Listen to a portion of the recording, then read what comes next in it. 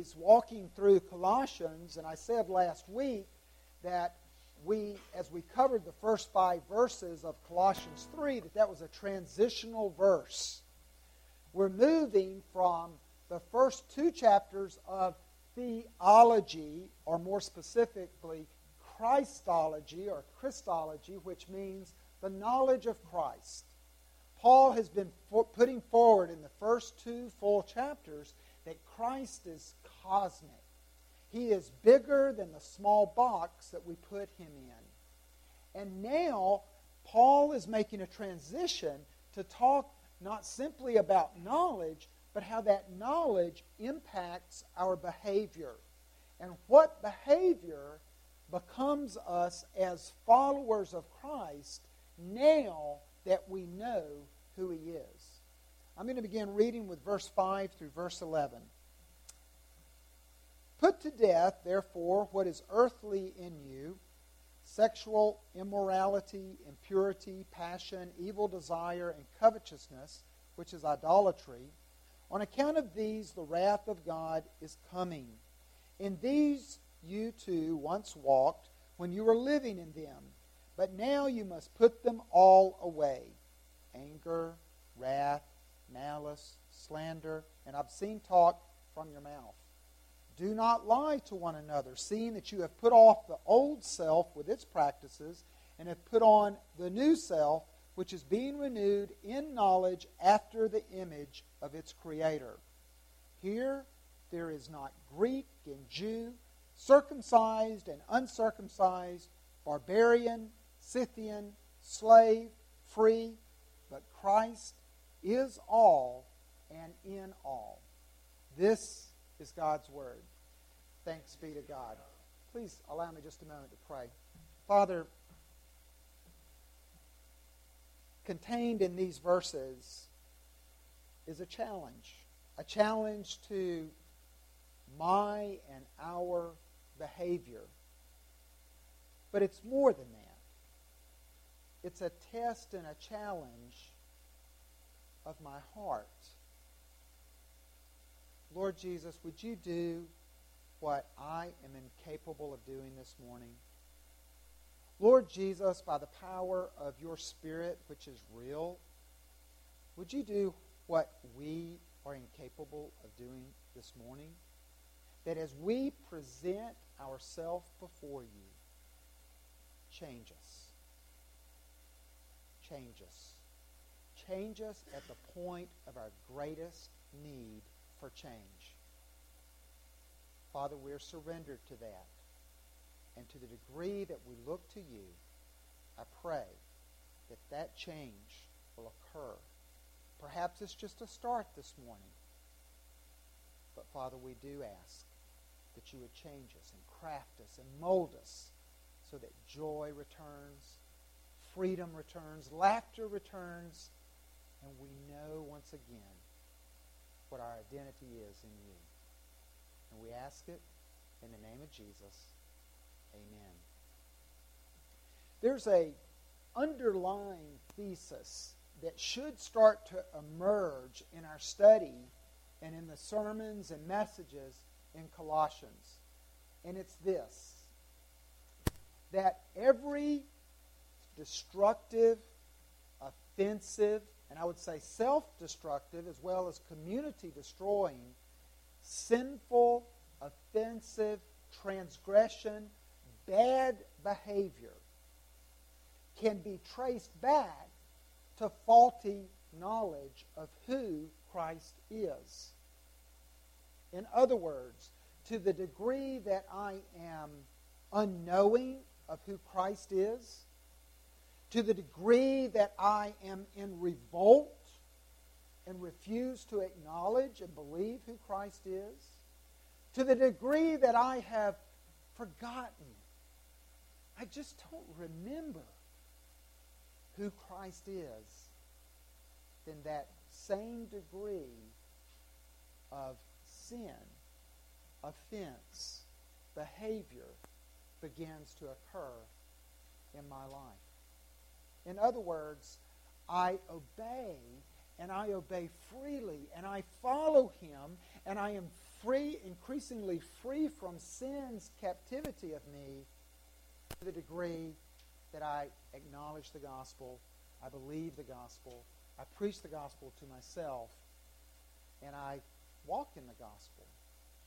Now, if you look at verse 5, we talked about this last week as being really getting to idolatry, which is the things that are in deep beneath the surface.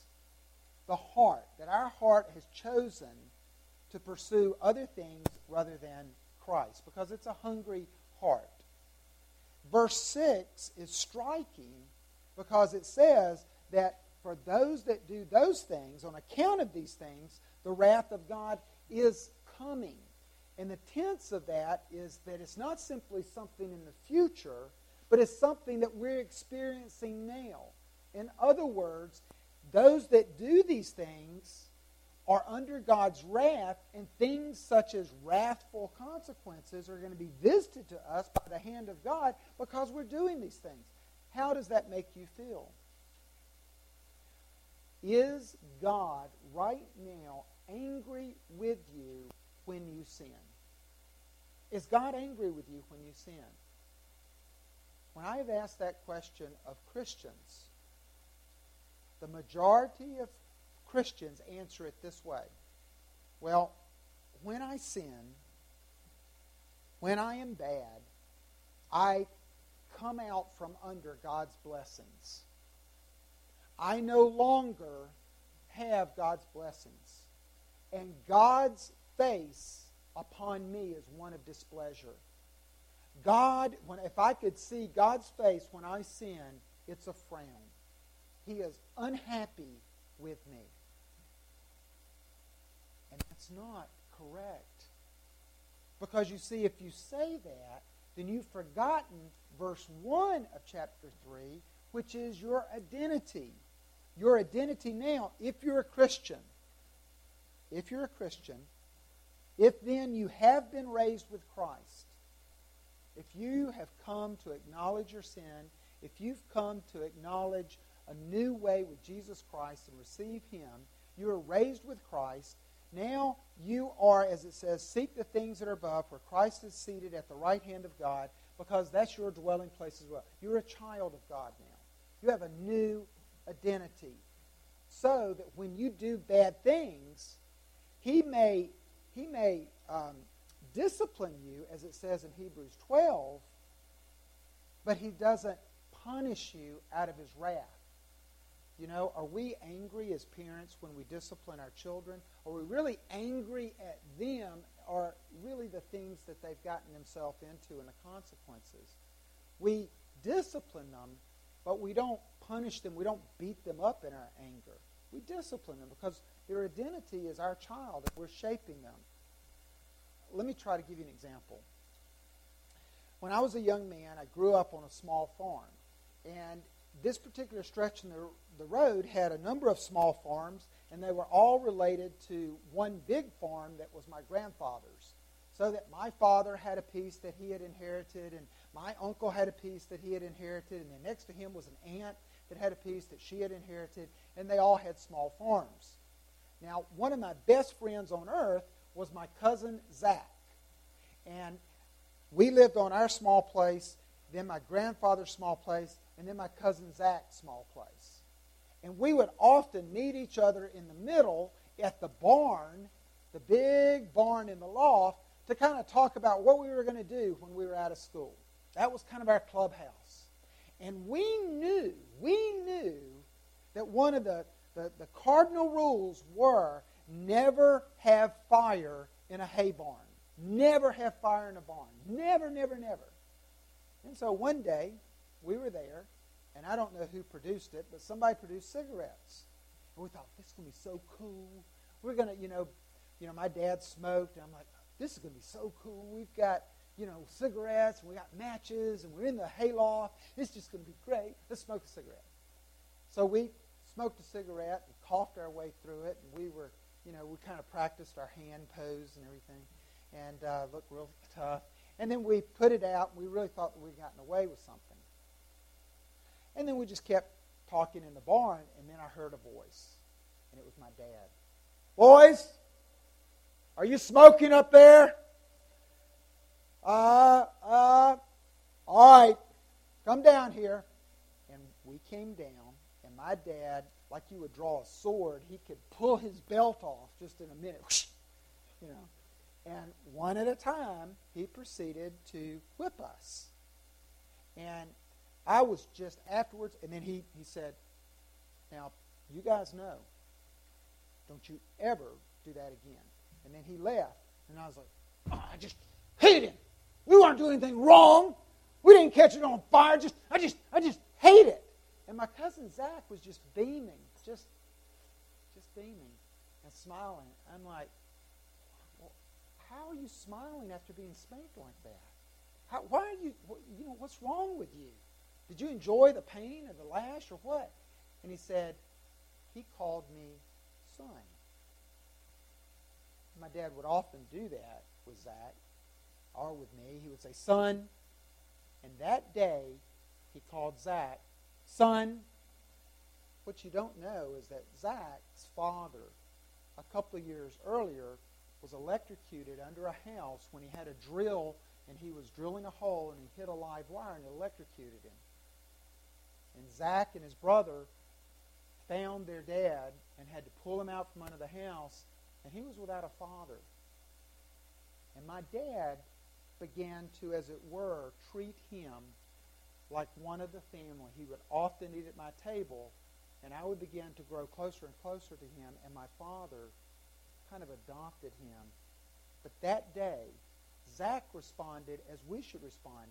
He responded, he said, my identity is a son. I was responding as if it's just one more command, one more principle, one more laying down the law, and I was seeing it not so much as discipline, but punishment. Zach saw it out of his new identity, so when difficult things came into his life, if it came from the hand of my dad, it came from a loving father who had adopted him. We can commit two errors when we, having read through this, looking at verse 6 and verse 7, when we contemplate God's wrath coming because of the ways that we walk in. He says in verse 7, in these you too once walked when you were living in them, but now you must put them away. And he begins a litany of sin. And he's basically saying, look, those that walk in these ways, like you used to, God's wrath is being even visited upon them now. They're feeling God's frown. But not you. Not you. You have a new identity in God, so why are you walking in these old ways? They don't hold you captive any longer.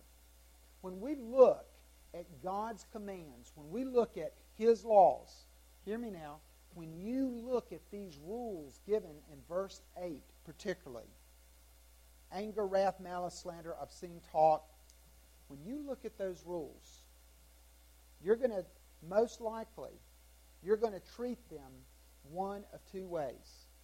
I'm going to put everybody in the room, including myself, in this camp this morning. We're either going to look at those rules and we're going to treat them as a legalist, or we're going to treat them as one who has license to not obey.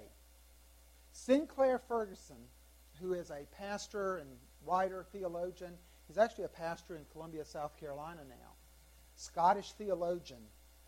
He once said that in Christian counseling, pastoral counseling, when people would come to him, he could put them in one of two categories, and his treatment was one of two ways. He said, I either comfort people that are disturbed because of their behavior, or I disturb people who are comfortable in their behavior. I like to think of it like this. Some of us have our conscience, that little meter that goes off and says, up, that's wrong. Some of us, that meter is way sensitive. Some of us have a conscience that is screwed down too tight. Too tight. You can't dress that way. Can't drink that. Christians don't get a tattoo. You know, this. You know, we got all these rules. I mean, everything. It's just like we're just so, our conscience is just screwed down way too tight. But on the other hand, we've got those who the conscience is not screwed down tight enough. So it's like, you know, when I asked Christ to forgive me, He forgave me, you said past, present, and future, that I'll always be His child. He'll never throw me out of the family now. So, you know, God is a loving God, and He's God of grace. So it's all good. It's all grace. God doesn't really care that I keep the rules. And then the legalists say, oh, man, you got to keep the rules. God is not happy with you unless you keep the rules. So one is like the conscience is screwed on so tight, it's grounded in earning God's approval.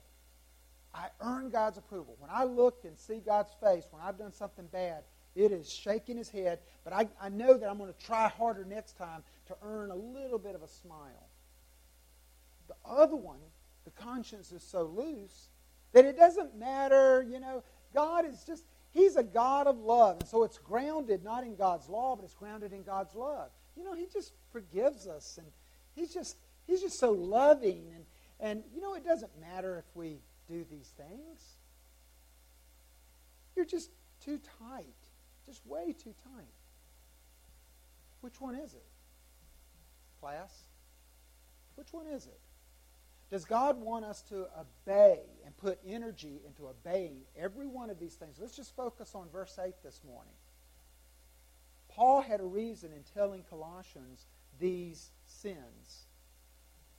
Does God want us to, without giving any quarter, does He say, obey these things or I will be angry and displeased with you? And if you do obey them, then I will be pleased with you. No. Does God say, you know what, I've got some suggestions for you through my servant Paul. Hey, listen, I just want you to, you know, every now and then give some attention to anger, malice, slander, obscene talk from mouth. You know what, when you tell a dirty joke or when you laugh at a really obscene joke, you know, God doesn't care. I mean, you know, this is this world. It's not heaven yet, you know. I mean, you know, so what, I got a little angry. God, you know, He'd forgive me anyway. Just chill out. No, that's not correct either. What is it that God would have us do? God would say, I want you to remember your identity in me through Jesus Christ. I want you to remember that you're my son. And that you look at these things now not as a way to please me, not as a way that if you disobey them that they displease me. I want you to look at these things. I want you to look at these things and say, these are things that are in the image of Christ. And He is such a beautiful Savior to me. I'm mindful of the ways that I used to walk. I'm mindful that He lovingly and graciously came to me and He wooed me to Himself. But I'm glad that He also lawfully paid a debt for me by dying in my place. In other words, the two merged. The law and love, they merged in the image of Christ. And that is what I want to be like.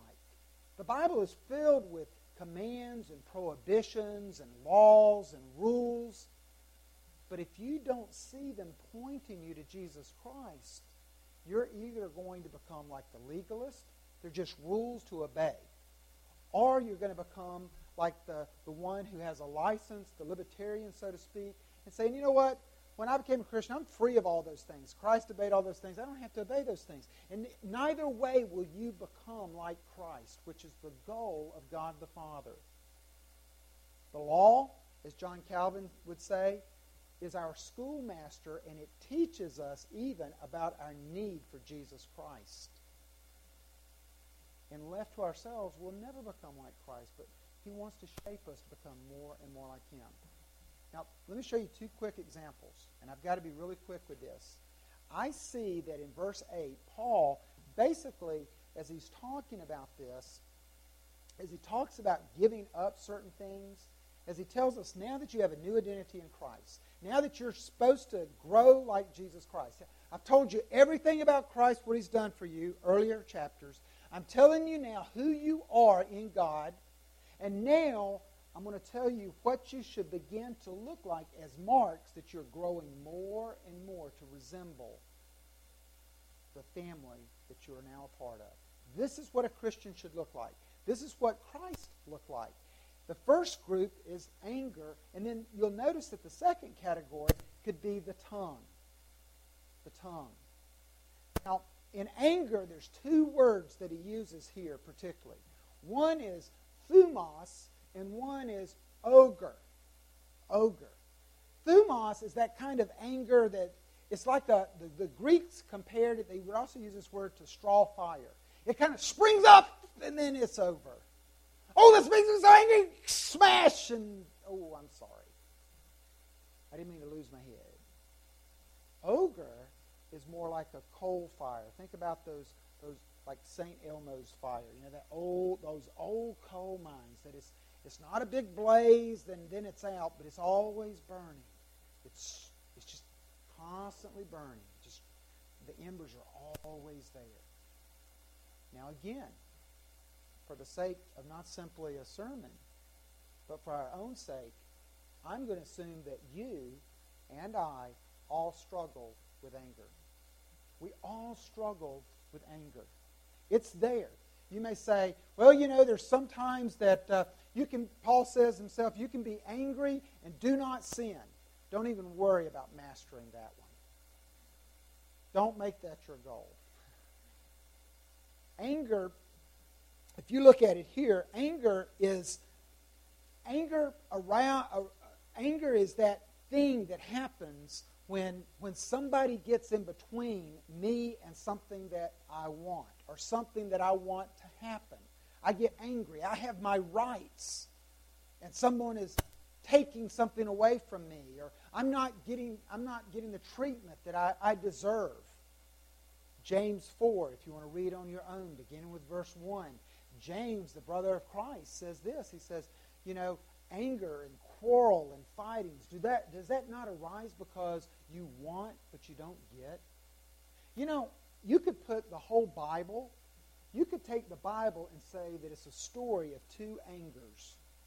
There's God's anger because He wants His cause. He wants His holy way. He wants the plan of rightness, the righteousness things. He wants those things to be successful. And then our anger comes up with God.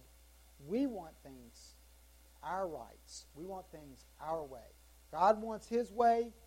He's angry with those that do not perform His bidding and go His way. We want our way. We're angry at God when we don't get our way, as well as angry at others in community with God. But Jesus Christ comes, and in the middle, He satisfies God's righteous. He's right. He's our Creator. He has a right to be angry with us as rebels. He has a right to be angry and demonstrate that anger upon us with consequences. And He demonstrated it upon Jesus Christ in our place. So that for those of us who are Christians, God's anger is quelled and satisfied, and His wrath is no more. So even when we disobey, God is not angry with us because of our identity. Now, as a father, we can say He is not pleased that we continue to go in that direction, and He will discipline us, but not out of wrath, not out of anger, for that is no more. This morning, I've got to leave this because it's not a sermon on anger, but there's some of you right now that you're totally deaf to what I'm saying. You think of anger, and you think either, well, when I get angry, it's okay. It's justified. I'm telling you, I doubt very seriously it is. If your anger is not in one of two categories, then I'm going to tell you that your anger is probably, in all likelihood, you'd have to show me evidence otherwise, is sin. The first category is the things that make you angry are the same things that make God angry. In other words, you're angry at sin. And when you see a family member or a neighbor or an employee or a fellow student, you see their life, and it gets out of control because of the sinful activity that they're in. And you just, I hate Satan for that. I hate the tempter for that. I hate sin, but I love the person.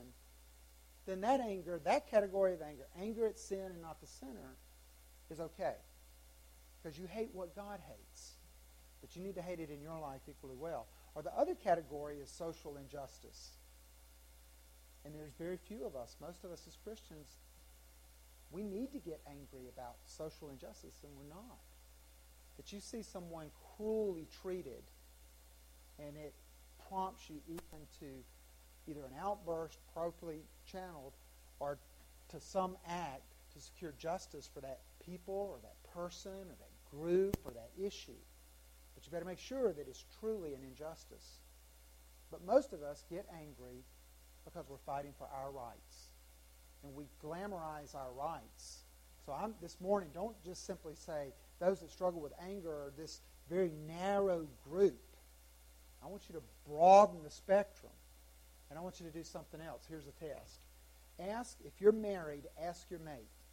If you're not married, ask a good friend. When was the last time in 6 weeks, when was the last time you saw me angry? See, we're blind to it. We justify ourselves and say, that wasn't angry. You ought to see me when I'm mad. That wasn't angry. I was just, tough love. Man, that's tough, all right. And then secondly, when was the last time that you actually confessed anger to God? Notice Paul is very specific here. In fact, he's got plenty of synonyms for it. But when was the last time you confessed it to God and then you went to an injured party and you confessed it to them? And if you say never, you really have an anger problem. Well, wait a minute, Phil. What do you mean? If I've never confessed it to another person and if I've never confessed it to God, what do you mean I have an anger problem? You think you're right all the time. You think you're never wrong. And so you'll get angry all the time with other people because they're all wrong and you're all right. All right, I got to leave this because now I'm really meddling. I'm really in people's stuff. If you look at slander, obscene talk from your mouth, it's very interesting that Paul puts that together with anger. If you were to look back in Matthew chapter 5, which is the Sermon on the Mount, verse 22, Jesus did the same thing. He put anger and he put the tongue, the mouth, in the same category. Now, again, this is not a sermon on anger and on issues of the tongue, but I find this very interesting. In verse 22 of Matthew 5, Jesus says this, I say to you that everyone who is angry with his brother will be liable to judgment. Whoever insults his brother will be liable to the council, and whoever says you fool will be liable to the hell of fire. That's some pretty stern language right there. That's very stern language.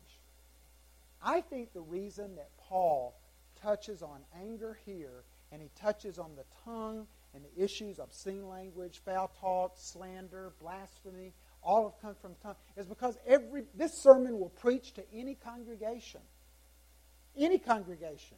I can go to any seminary and preach it to all those would-be pastors and preachers and theologians, and it must hit home with them too, because everybody struggles with anger, and everybody struggles with the issue of the tongue, because it's the last vestiges of the heart to surrender completely to God. We fight for our rights, we defend ourselves, we correct others, and we show judgment upon others. Look at James 3. James 3. He begins there in James 3. If you look at verse 2, he says, we all stumble. James 3, verse 2. We all stumble in many ways. And if anyone does not stumble in what he says, he is a perfect man, able also to bridle his whole body. He goes down and he talks about, verse 6, the tongue is a fire, a world of unrighteousness. The tongue is set among our members, staining the whole body, setting on fire the entire course of life, and set on fire by hell. Not mine. I'm a preacher. I read that, and I want to think he's talking about somebody else. But what is afoot is this. He is saying, if you want to be like Christ, then work on anger and work on the tongue. You'll know that you're not a legalist, and you'll know that you're not someone who is a libertarian if you will not settle for the anger that's present in your life or for the use of your tongue right now. Now, I know I'm saying a lot, but let me try to break it down for you. I want you to take a test. I'm serious. I want you to take a test. Starting right now for the remainder of the day. I won't even ask you to do it for 24 hours. But for the remainder of the day, I want you to not say one thing critical of another person. We only got, it's 11:35. Whoa, I got to end. We only got, half a day left, and we're going to probably be asleep 4 hours of that. So don't say one thing critical of another person for the remainder of that time. Secondly, do not say one word of gossip about another person. And then lastly, do not defend yourself. Don't put yourself forward. Don't defend yourself. If you feel like you're misunderstood, don't say one word of defense of yourself. Do that for the remaining hours. Now, some of you already are in the camp of legalists, and you're saying, I can do that because I just won't talk. Some of you are saying, you know what? The pastor's all well. What is he talking about? Why should I even bother? You know what? I'll just repent. I'll just move on. God doesn't really care, does he?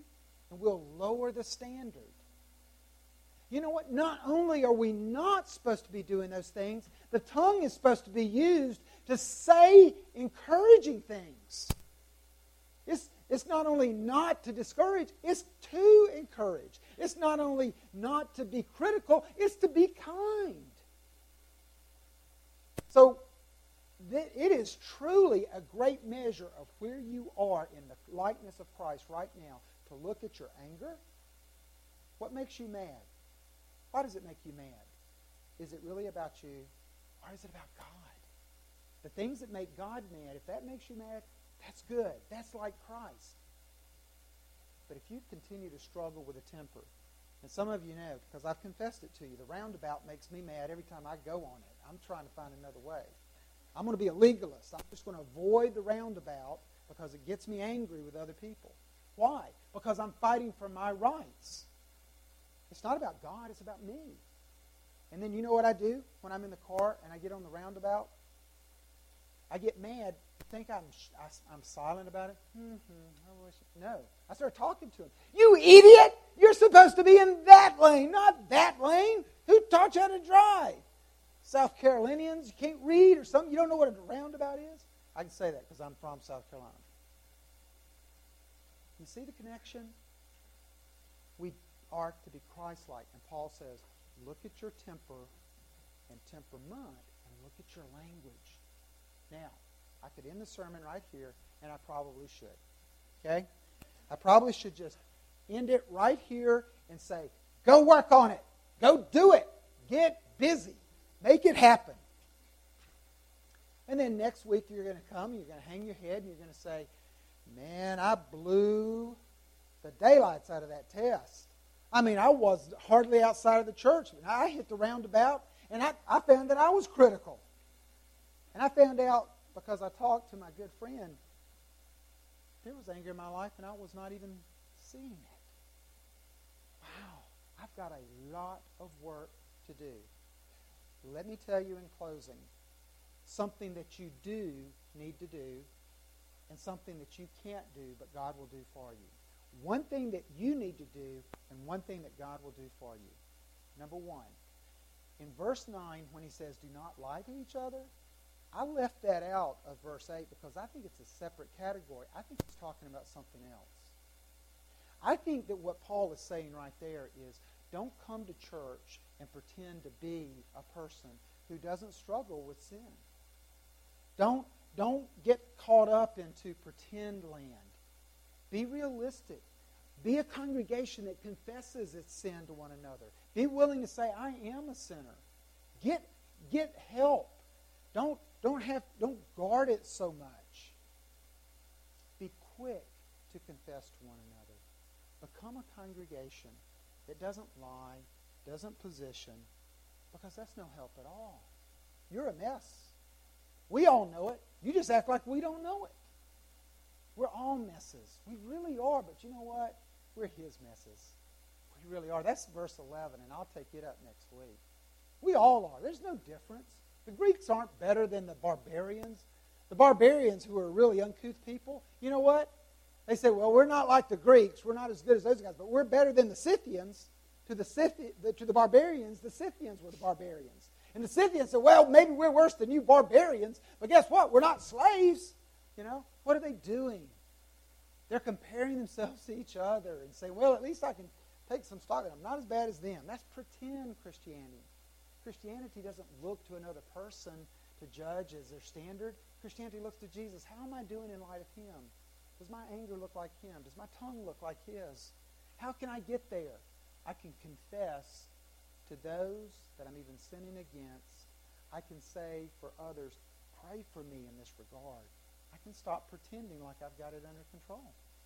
And then secondly, Christ promises there in verse 10 that through his Holy Spirit, for you see as he ends up, he says that Christ is not only all, but he's in all. Christ not only, when he was betrayed, he not only did something in my place, but following his ascension to heaven, he came and he dwells in me. It's called the Holy Spirit, which is a reflection of Christ. It's completely God, the person of Christ, in me.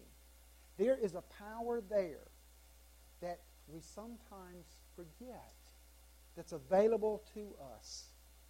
And the more we dwell on Christ, the more we think of what he has done, the more we think of him dying in our place, the more I contemplate the gospel, the good news that I was a sinner, I was granted pardon, and now he's not done with me. He's just begun. He wants to shape me to be the man and the woman that he wants to be. I can cry out to him to give me that power, to work it in me, even in ways that are unknown and mysterious. And he'll do it. It's called the means of grace. Something happens when you pray. Something happens when you read the Bible. You'll find, if you have not read the Bible, and listen up to me if you're not a follower of Christ, open the Bible, and you can pray like my first prayer, God, I'm not even sure if you're real. But if you are, would you speak to me? And I don't even know how to turn this thing on called a Bible, but I'm going to begin reading here in Matthew about your son Jesus. But if you've got something for me here, if you really are real and you really do promise to change my life, because my life is going down the tubes right now, then speak to me. By the time I got to Matthew 6, God had spoken. Not in an audible voice, but the words. It was as if he were sitting right there, that the Bible became more than prohibitions, more than commands. It became promises that I could take upon being forgiven, asking for forgiveness, and then standing and saying, I'm a new child, and I'm still going to blow it, but he's constantly at work, shaping me and molding me and not leaving me to myself. Why? Because he died, not for valueless, worthless creatures. He died, and that gives us value. And we're his precious children now, and he's going to constantly make us Christ-like. For you see, on the night that he was betrayed, he took bread and he said, this represents my body, which is broken for you. Eat this in remembrance of me. In the same manner, after supper, he took the cup and he said, this cup represents the new covenant. Not the old covenant where you keep the law and then you'll be good to go, but the new covenant where Christ kept the law. All you have to do is keep Christ and remember who you are. This new covenant of my blood, such that when you drink it, you remember, and you remember me and what I did for you. For as often as you eat this bread and you drink this cup, you proclaim my death on your behalf until my promised return for you. This table is a means of grace. In some mysterious way, when you take of this bread and you take of this cup, you're saying this: I hunger to be more like Christ. And I know that I can't do it in my own power. But Christ, as I am reminded of who you are and your love for me, then I submit and I surrender to your change. Let us pray. Father, I ask that you take this cup and you take this bread and that you would use it for exactly that, grace in my life. That as this bread and this cup goes down even into my body, that it would remind me of my pardon and it would remind me of the power that is available to walk and to live in these new ways as a son and daughter. And to this end I pray in Christ's name. Amen. I'd like to invite Shane and Kenny, our elders, to come forward.